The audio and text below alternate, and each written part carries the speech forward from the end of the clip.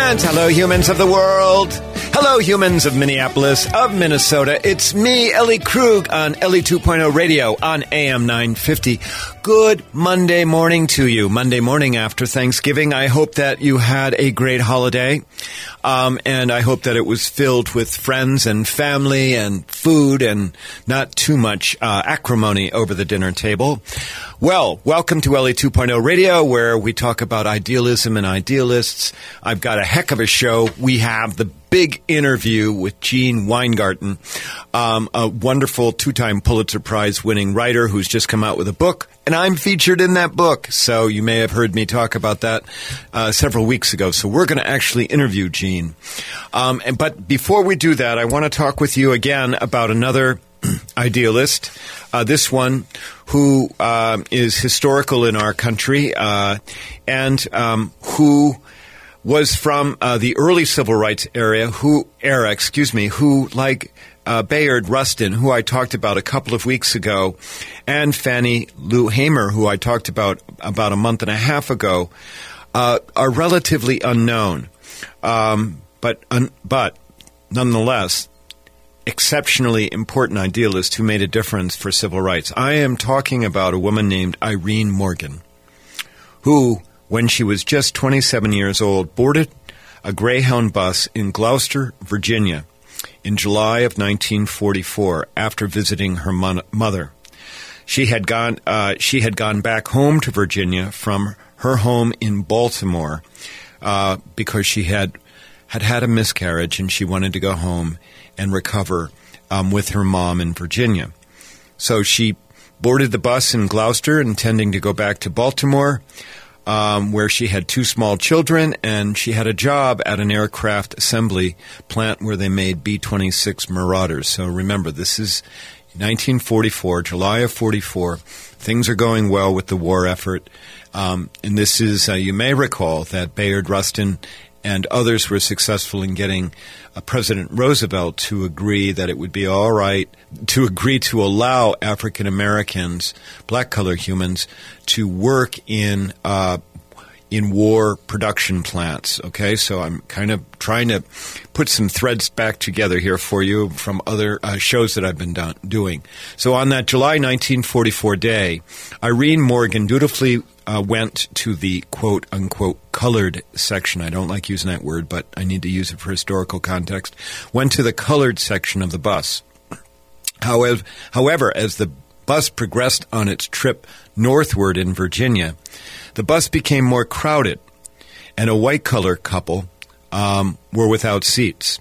At that point, that prompted the bus driver to tell Irene that she needed to give up her seat and move further to the back of the bus. Now, I want you, my fellow humans, to imagine this, that you are at a Starbucks or a Caribou, and the store is getting crowded, and the manager comes and tells you that you need to give up your seat for another customer who is of a different skin color, of a preferred skin color. And this is the equivalent in modern-day America of what Irene Morgan had to go through. But Irene, at 27 years old, refused to give up her seat. The bus driver drove ahead to where a sheriff was waiting. The sheriff came on the bus and attempted to give Irene a paper citation for violating Virginia's Jim Crow laws. Irene tore up the paper and threw it out the bus window. The sheriff then leaned in to grab Irene, at which point Irene kicked the sheriff in his crotch. Hurting, the officer retreated and called for reinforcements. Again, Irene fought back, but eventually, of course, she was arrested. Later, Irene pled guilty to resisting arrest. She paid a $100 fine in 1944. That was a lot of money. But she pled not guilty to violating Virginia's segregation laws, which she called unlawful. Do I need to remind you? 27 years old. Eventually, she had lawyers through the NAACP, which included Thurgood Marshall. And as we all know, Thurgood Marshall argued the Brown v. Board education case, and he later became the first African-American justice on the U.S. Supreme Court. By the way, we've only had two justices who have ever been African-American. So Irene's case progressed through the Virginia state courts, and the Virginia Supreme Court refused to strike down Virginia's Jim Crow laws. But as the case progressed, Thurgood Marshall appealed to the United States Supreme Court, and in 1946, so this is 2 years after Irene's arrest, this after the war has ended, 2 years in 1946, the U.S. Supreme Court ruled 6-1 in Irene's favor, holding that the United States Interstate Commerce Clause, which is in the Constitution, which is about that no state shall be able to control interstate commerce over above that of the United States. The Supreme Court ruled that the Interstate Commerce Clause controlled and that it trumped Jim Crow laws relative to interstate travel on buses. Now, some of you know that one of my very favorite heroes, true to my heart, deep heroes, is Robert F. Kennedy. And when Bobby Kennedy was the Attorney General, he used the Commerce Clause to strike down further segregation laws at lunch counters, arguing that if you segregated the lunch counters, it slowed down the progress of commerce. The Supreme Court accepted that argument, and thus lunch counter segregation went away as well. Now, you may recall from hearing on my piece about Bayard Rustin that this is where he then picked up the baton. He picked up the baton in 1946-47 after Irene Morgan's case. And Bayard Rustin and others became the very first freedom riders in 1947, 15 years before most people believed that freedom riders were riding the buses. And I need to let you know, listeners, this is not all history that Ellie Krug, knows just off the top of her head. I'm doing research. This show is a lot of work, and I'm not complaining, please. But what I love about the show is that it makes me learn more about American history, more about the Civil Rights Movement, more about humans generally. You heard about the, Gulabi gang a couple of weeks ago in India. I had no idea that those folks existed. Later, after all of this was over, Irene Morgan would remarry and relocate to Queens, New York, where she became involved in something so mundane as daycare, running a daycare business and a dry cleaning business. Still, she eventually completed her high school degree in her 60s. She got her college degree, and then at age 72, she got a master's degree in urban planning. So not only was she a hero at age 27, shaping American history, but she turns out to be this incredible role model for all humans later on in life. I'm starting to tear up. I'm sorry. Her courage, Irene's courage did not go unnoticed. In the year 2000, Gloucester, Virginia, where she had started out on her bus trip, honored her on its 350th anniversary. And in 2001, President Clinton awarded Irene Morgan the Presidential Citizen Medal. He said that when she boarded that bus in 1944, 57 years earlier, quote, she took a first step on a journey that would change America forever, unquote. Irene Morgan, an idealist, an unsung hero, and a beacon of resisting oppression. We would be wise to study her and others of her era in the 30s and the 40s. People who are unsung, and I've given you some of their names this fall. People unsung who are doing incredibly important and brave work when it was not the bandwagon time to be doing that. I think that's really the time when the real idealists show up. I'm sorry, there are many, many, many idealists. Don't mean to be critical of idealists. But when it's not popular, when it's not part of the soup of the day, and you are out there doing the incredibly difficult work, I think that is the true test of idealism as well as the true test of human character. I hope you like what you're hearing on this show. If you do, visit my website at elliekrug.com. Follow me on Twitter. The handle is at @elliekrug. Follow me on Instagram. The handle is at @elliejkrug. And email me at elliejkrug@gmail.com if you'd like to talk with me. I'll be back in a second with the big interview. Thanks. At Better Futures Minnesota, our purpose is to fuel and guide our men's desire to turn their lives around and walk a new path toward better health and success. We are intent on changing the costly systems and practices that produce poor results and perpetuate the chaos and cycles of dependency experienced by men who have faced incarceration. We are building a movement that supports personal transformation and a healthy, vibrant community of men. Visit us at betterfuturesminnesota.com to learn how you can support our movement. Brending Electrolysis on Grand Avenue in St. Paul has been a leader in permanent hair removal for people of all skin types and backgrounds for over 30 years, celebrating diversity and priding themselves on finding the right treatment plan for each client's individual needs, regardless of race or gender. Services include electrolysis, body waxing, facials, microneedling, and permanent makeup. Book your 60-minute complimentary consultation, including a 15-minute treatment today for beautiful, lasting results. Visit brendingelectrolysis.com.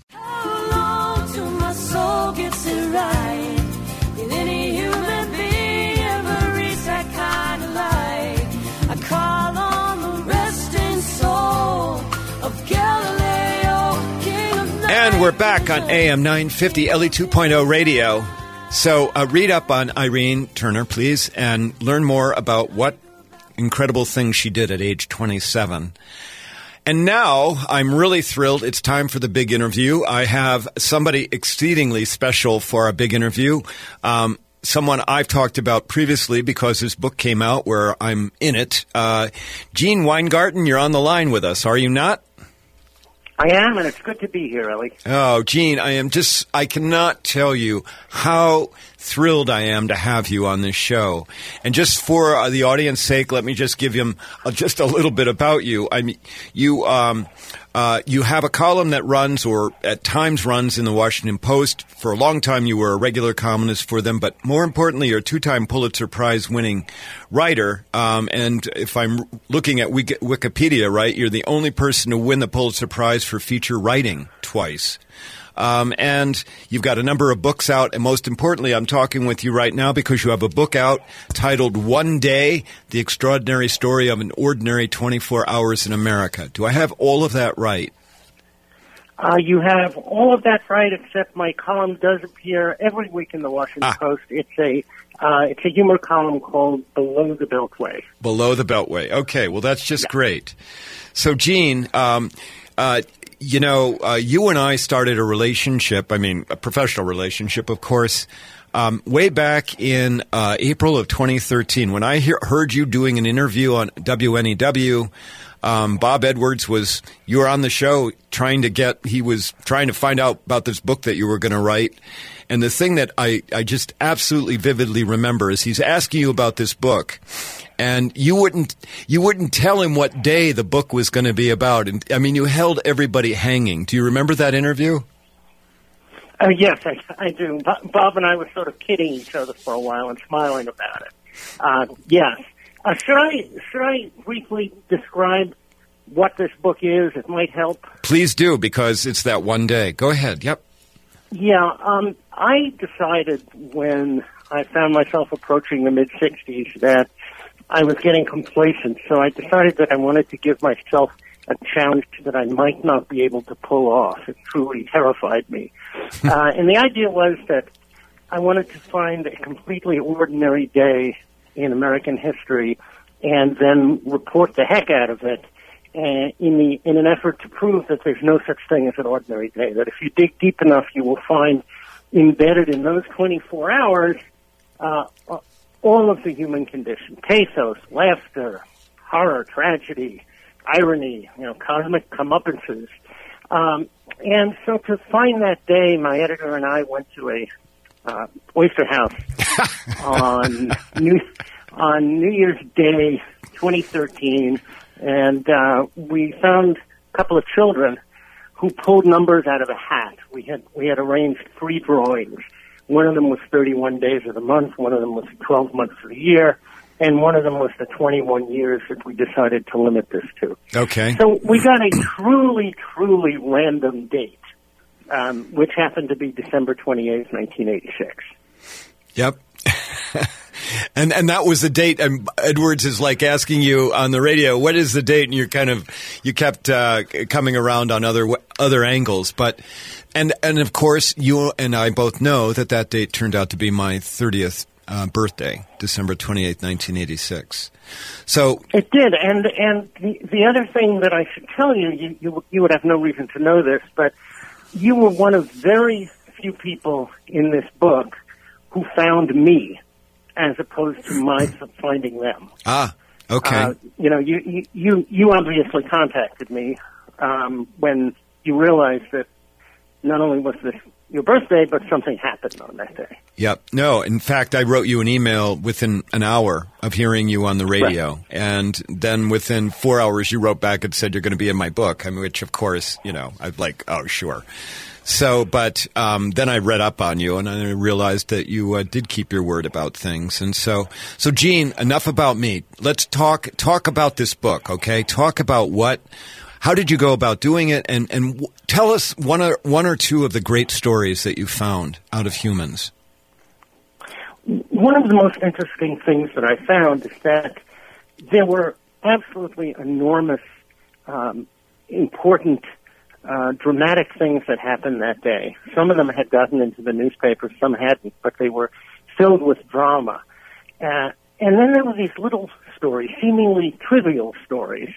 And I use that word advisedly because with each one, when I dug into it, it became something much less than trivial. And to me, that's some of the strengths of the book. There are murders in this book. The story of AIDS is told by 3 people who died on that day, 3 very different types of people. The end of the Cold War is told through the experience of one woman. But there are stories like yours, which I'm sure we'll get into. And one of my favorites of the small ones involved a couple in Long Island who met on that day for 5 minutes. They had come to a singles joint with different dates. And they looked at each other and thought, whoa. And so they furtively exchanged phone numbers. And he said he would call her the next day and take her out. The next day, he didn't call. And so at 4 o'clock in the afternoon, she called him. She was not shy. And she said, well, are you going to take me out or not? He said, yeah, I guess so. So they went out, had a nice night, went back to her house, both pretty drunk, and he fell asleep on her lap on the couch. And nothing happened between them except a kiss or two. And she managed to extricate her lap from his head and went to bed. The next day, they went to a party given by his boss, and they again got very drunk. And at one point, she says to him, we love each other, don't we? And and remember, this is like the second time they've been together, basically. Right. And he said, yeah, I guess so. And she said, well, why don't we get engaged? And he said, yeah, that seemed like a good idea. And she said, well, why don't we tell everyone? And so he does his best to stand up and inform everybody that he's just gotten engaged to this beautiful woman by his side.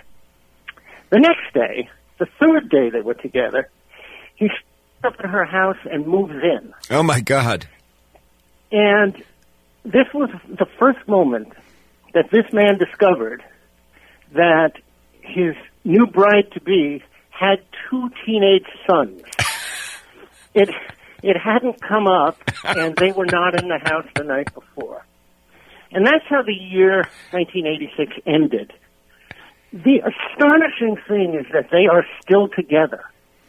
I mean, this was a ridiculously impossible way to begin a relationship. There's no conceivable way it would work, but it did.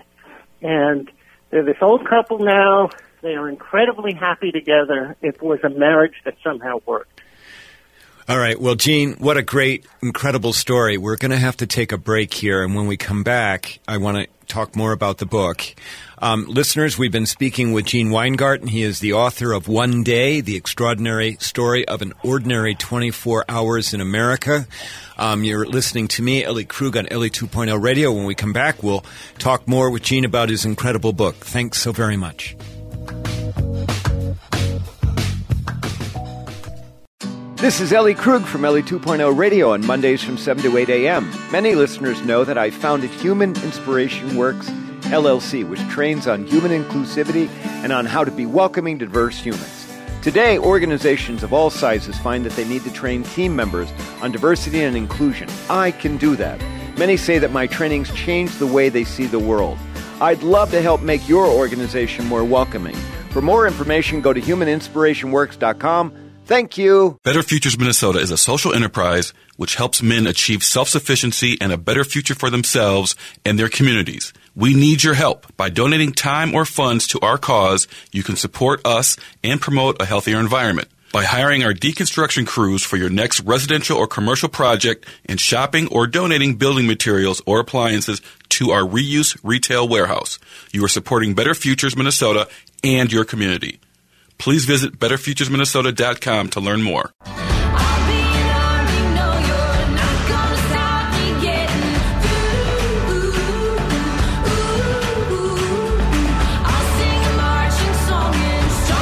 And we're back. Back on Ellie 2.0 Radio and AM 950. We've been interviewing or speaking with two-time Pulitzer Prize winner Gene Weingarten about his newest book out titled One Day, The Extraordinary Story of an Ordinary 24 Hours in America.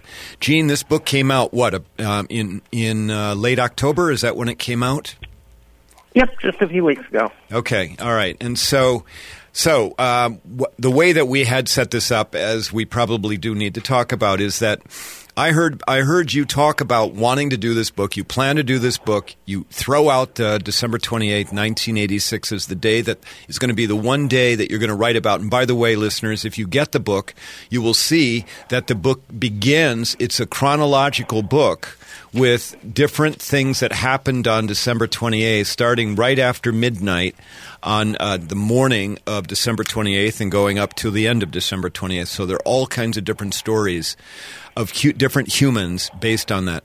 But I wrote to you, I told you December 28th, 1986 was my 30th birthday. I was married at the time to the love of my life. It was on my birthday, she gave me a brick, which was a Sony disc player. She hauled that all the way from Boston, where we were living, to Iowa, where we were visiting at the time, and gave it to me literally within minutes of me waking up. And I wrote to you about that, and I also wrote about being transgender and trying my best in 1986 to try and stay a man because I loved her so much and I did not want to lose her. Have we encapsulated it pretty well? Absolutely. I should interject something here. You pointed out to me that at one point in this chapter, I quoted you describing yourself as transsexual, and you said that I got that wrong, and I believe you're right, I got that wrong. You had said transgender.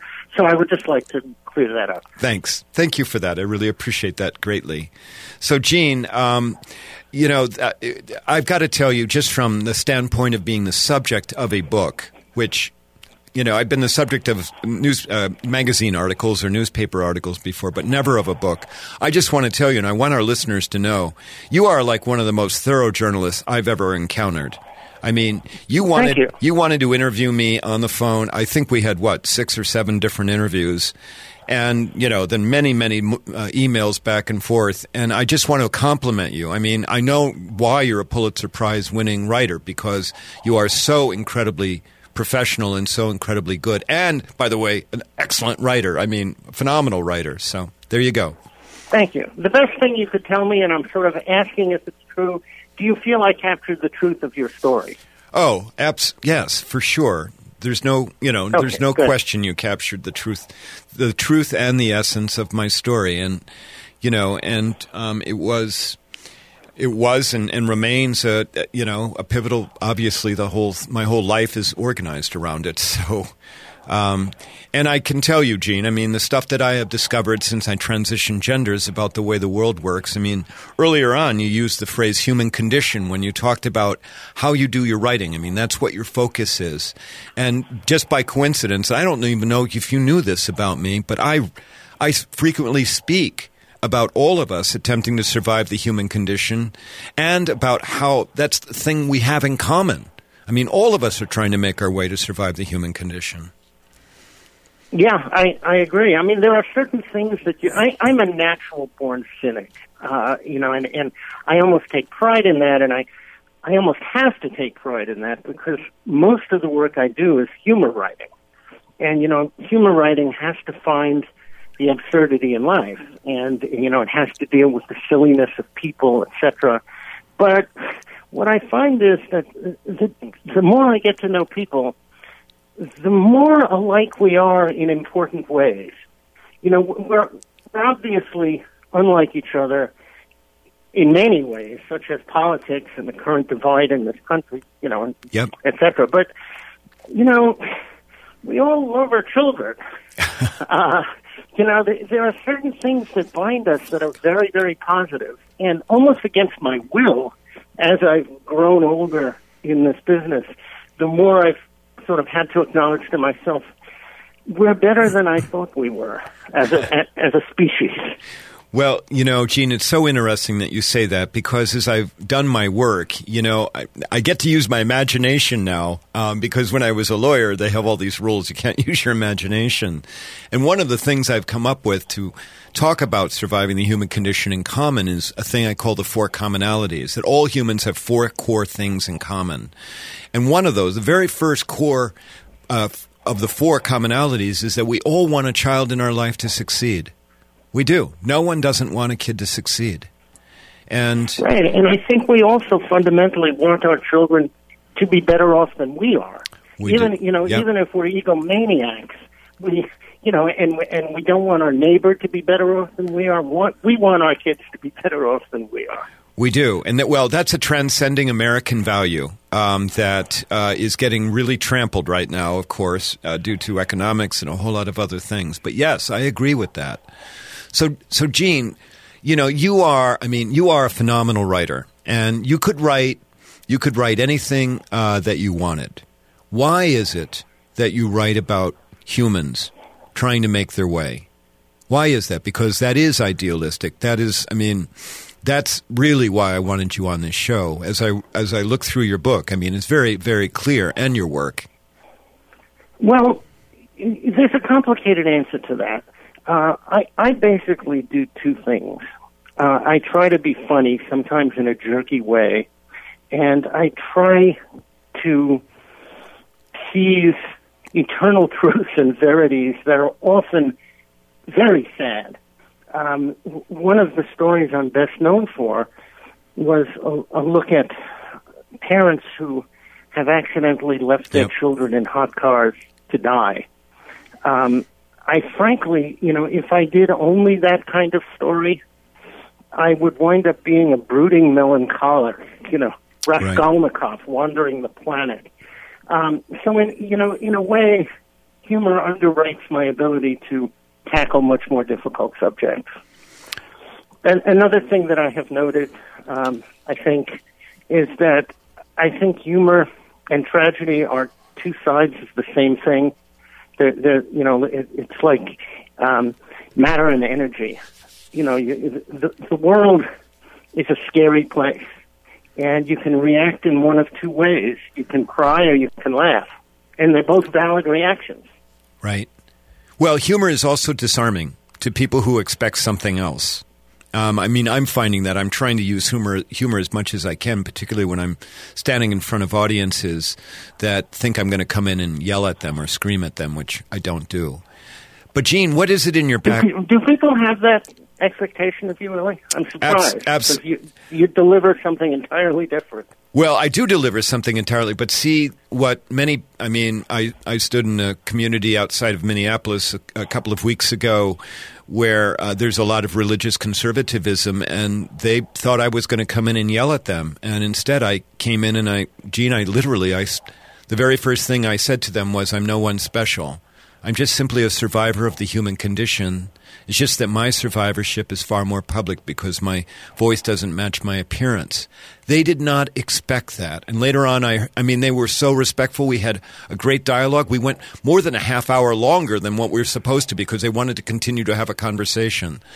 That's great. Yeah, no. But Gene, what is it about you growing up? Did you have a role model? Did you have somebody in your life that said, listen, there's a million ways to make this world a better place, and you need to just go find one of those ways. Because your work does make the world a better place, Gene. I want you to know that it does.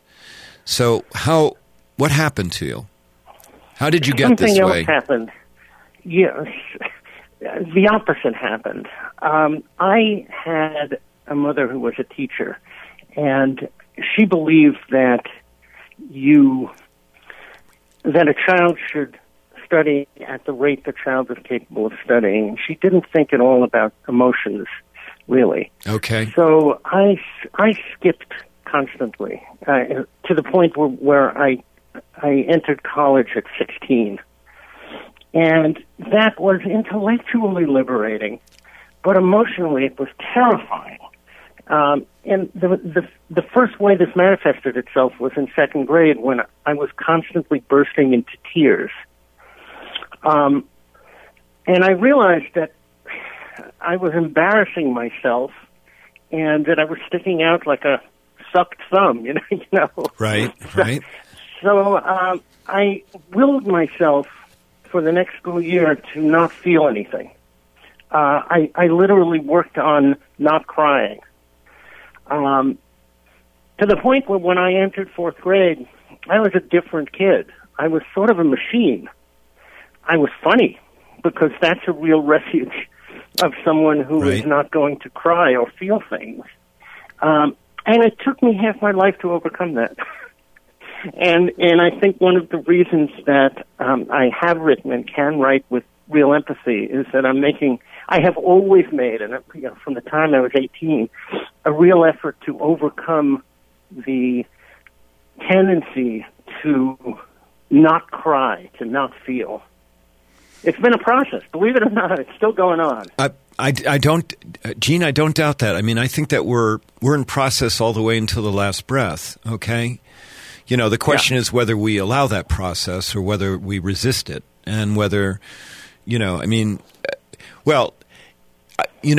just touching me, and I want you to know this, my friend. You're touching me when you use the word empathy, and it comes so through with your writing, Gene. Listeners, please, if go out and buy One Day, but look at Gene's other writings. Just Google him on Life, and you're going to find what else he's written. But Gene, this thing, that the only thing I would correct you on, Ellie, there, and I think it's important to make this correction. Yep. Your readers should go out and buy 2 copies of One Day. Oh, sorry, I just had to clap. Yes. Okay, all right, we're back to reality now. And look, I get serious with you, okay? And look how you deflect, all right? And I just... Exactly. But here's the deal, okay? And you know this, and see, I did not understand this until I could finally live as me, Gene, okay?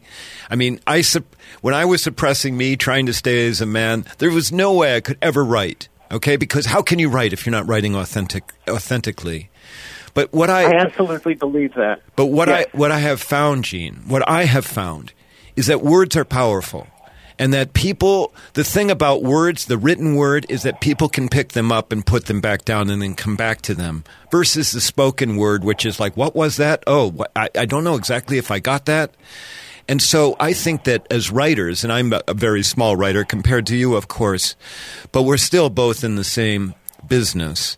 I think as writers, we have this profound responsibility And my take on the responsibility is to make the world a better place. I'll go along with that too. So, I just got to tell you, where are you going to be on tour with the book one day? Where the 2 copies that you want everybody to buy? Are you going to be on? Are you going to be on tour? Are you coming to Minneapolis? I doubt it. My publisher is not big on tours. They're big on different types of publicity. If any of your people want to travel in the next 3 days, I'm going to be at the big Miami Book Fair. Oh, okay. But that's the last big venue that I know of for at least a while. Okay. Well, there is a TV show, 48 Hours, that is working on one chapter. They're doing a story on one chapter from the book, a chapter about a heart transplant. Okay. And that's going to be coming out in February. And it sounds like it's going to be sensationally good. Okay. All right. Well, that's great to hear. And the last thing I would tell you, Gene, about what you wrote about me, I mean, you were pronoun proper. You had the right pronouns in the book, and I'm just very thankful for that. We're going to have to actually wrap it up. Gene, I just want you to know this, okay? And I mean this with all my heart. You're one of my heroes. You are. You're well, going. You know what? In some way, you're one of my heroes. I think what you went through and how you came out on the other end was really inspiring. Oh, well, thanks. But I mean, you have just plugged away. You've created this great writing style, and I just want you to know, Gene, and to this might sound silly, okay, but to the extent I can ever do anything for you, please let me know, okay? Because I care about you, and I really care about what you're doing. So thank you for being on my radio show. It was great to be here. Well, thank you. Listeners, we've been speaking with Gene Weingarten, the author of One Day, The Extraordinary Story of an Ordinary 24 Hours in America. Gene, thanks so very much for being on Ellie 2.0 Radio. Listeners, when we come back, we'll do my C block, and we'll take it from there. Thanks so very much. We'll be back in a second.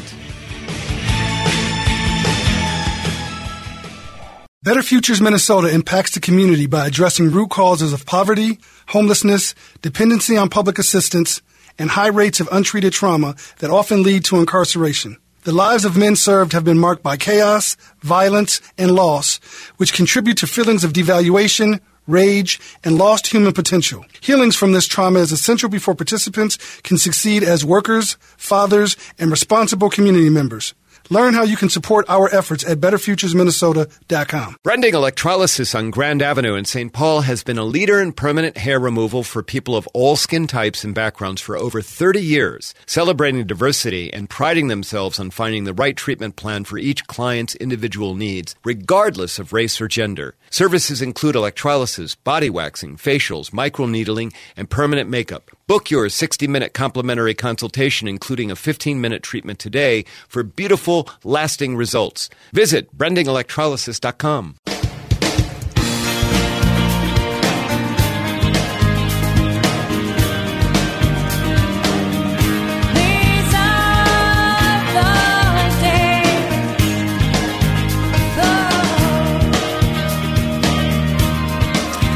And we're back on AM 950 Ellie 2.0 Radio. Okay, Gene Weingarten, let me just tell you, he's someone to listen to, someone who's got great perspective, and by the way, phenomenal writer. Of course. I mean, 2-time Pulitzer Prize winner. So go check out the One Day book. Remember though what I said. He made a mistake in quoting me. No criticism, Gene. It's just we all get things wrong. Okay. All right, so now you have heard me speak about working in greater Minnesota. You know I do that. You know that I go around North America training on human inclusivity, the extent to which a human feels as if they matter to an organization or the group of other humans. But I'm trying to do more in greater Minnesota as well as the greater Midwest because the demographics are changing. There are more people of color other than the white color showing up in these areas, more people with different religions, more people with just being different. There are absolutely far more LGBTQ people in greater Minnesota and the greater Midwest than anybody knows. The problem that we don't know a whole lot about the numbers is because people are darn scared about coming out, about being visible in the greater Midwest, greater Minnesota if you're LGBTQ. What are they afraid of? They're afraid of being ostracized. Some are afraid of losing their jobs. Others are afraid of physical harm. I know, I hate saying that. I really do. And then in greater Minnesota, greater Midwest, there are, other people who are invisible, like our vets. I mean, our veterans are incredibly important, but many times they have difficulty getting a job, and then people with disabilities are also invisible. So recently I was in Mankato, and I was set to go down to Mankato to speak at a Unitarian church in the evening.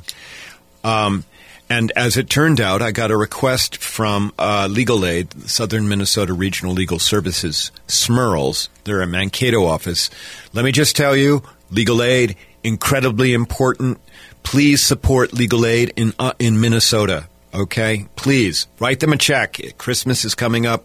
Write them a check. They're very important. So the SMERLS office in Mankato reached out to me, asked me to come and do a pro bono training. That would be a free training. And I said, okay, great, but can you work it out? Because I'm going to be down in Mankato that one evening. Can you do it during the day? And it worked out. So I went down there in late afternoon before the talk at the Unitarian Church, and I spoke at a downtown law firm in a conference room, trained about 30 lawyers and then some other folks, support colleagues, 4 lawyers, and, a couple of people just from the community. All but 2 people in that room of 30, I think it was 32 actually, but all but 2 people in that room were of the white color, and a lot of them were men. One of the people of color was from an African-American nation. He was, that was the wrong way to say that. He was of African descent. He was an immigrant. It turned out that he was not a lawyer, but that he was a teacher at the local community college. Now, gray area thinking, the training that I did on human inclusivity has an audience participation component. And while I wondered if people in Mankato would be willing to participate, some looked very hesitant, but you know what? Everybody participated in the exercise. It involves some vulnerability. It involves some sharing about personal identities if they want to share. It involves some sharing about challenges involved with just simply surviving the human condition. This man, the man of African descent who was an immigrant, his name was Abdi, and I have his permission to share his name. He shared about all too often, being the only one like him in a room, and about getting what I call the look. Now, I talk about getting the look because right now you're hearing what sounds like a man's voice. I can assure you, if you're on Facebook Live looking at me right now, I've got long blonde hair, and I don't look too bad for a 62-year-old chick. But I get the look because when people hear my voice the very first time, they react, and sometimes it's by giving me literally a look. I can see it in their eyes. And Abdi talked about him being the only one in the room who gets the look as well. So we shared that commonality, that element of surviving the human condition together. Overall, the training in Mankato went well for the SMERLS folks. Someone even on the way out told me it was the best training they'd ever been to. Okay, there's Ellie's ego showing up. Sorry. But the next morning after the training, I had an email from Abdi. It was a very long email. He wrote to thank me for doing the training and affirmed, quote, the efficacy of your effort to create a better world, one room at a time, unquote. In other words, he helped support me by telling me what I was doing was right and that it was helpful. And then in his email, he talked about the challenges that diverse people like him have in greater Minnesota, and said that while my work was good, he feared that it wasn't enough to, quote, make a dent in the damage that is being done to future generations and the most vulnerable in kindergarten to 12th grade across the country, unquote. In other words, Ellie Krug, you're doing good work, but there's only one of you. We need more in order to change the way things are. He thanked me for using my privilege to effect change. And I cannot stress to you enough, as a white-colored transgender woman, let's just go with woman, how about that? White-collar woman with education and resources. I'm well aware of the privilege that I have. Didn't understand that back when I still lived as a white-colored attack dog lawyer man, ostensibly straight as well. I didn't understand that back then, about the degree of privilege I had. I understand it now way better. And I'm just here to tell you, Abdi is right. I'm using my privilege as much as I can as a tool to get me to places, to say things that only white-colored people can say to other white-colored people, to benefit people who are not of the white color and who are otherwise other in our society.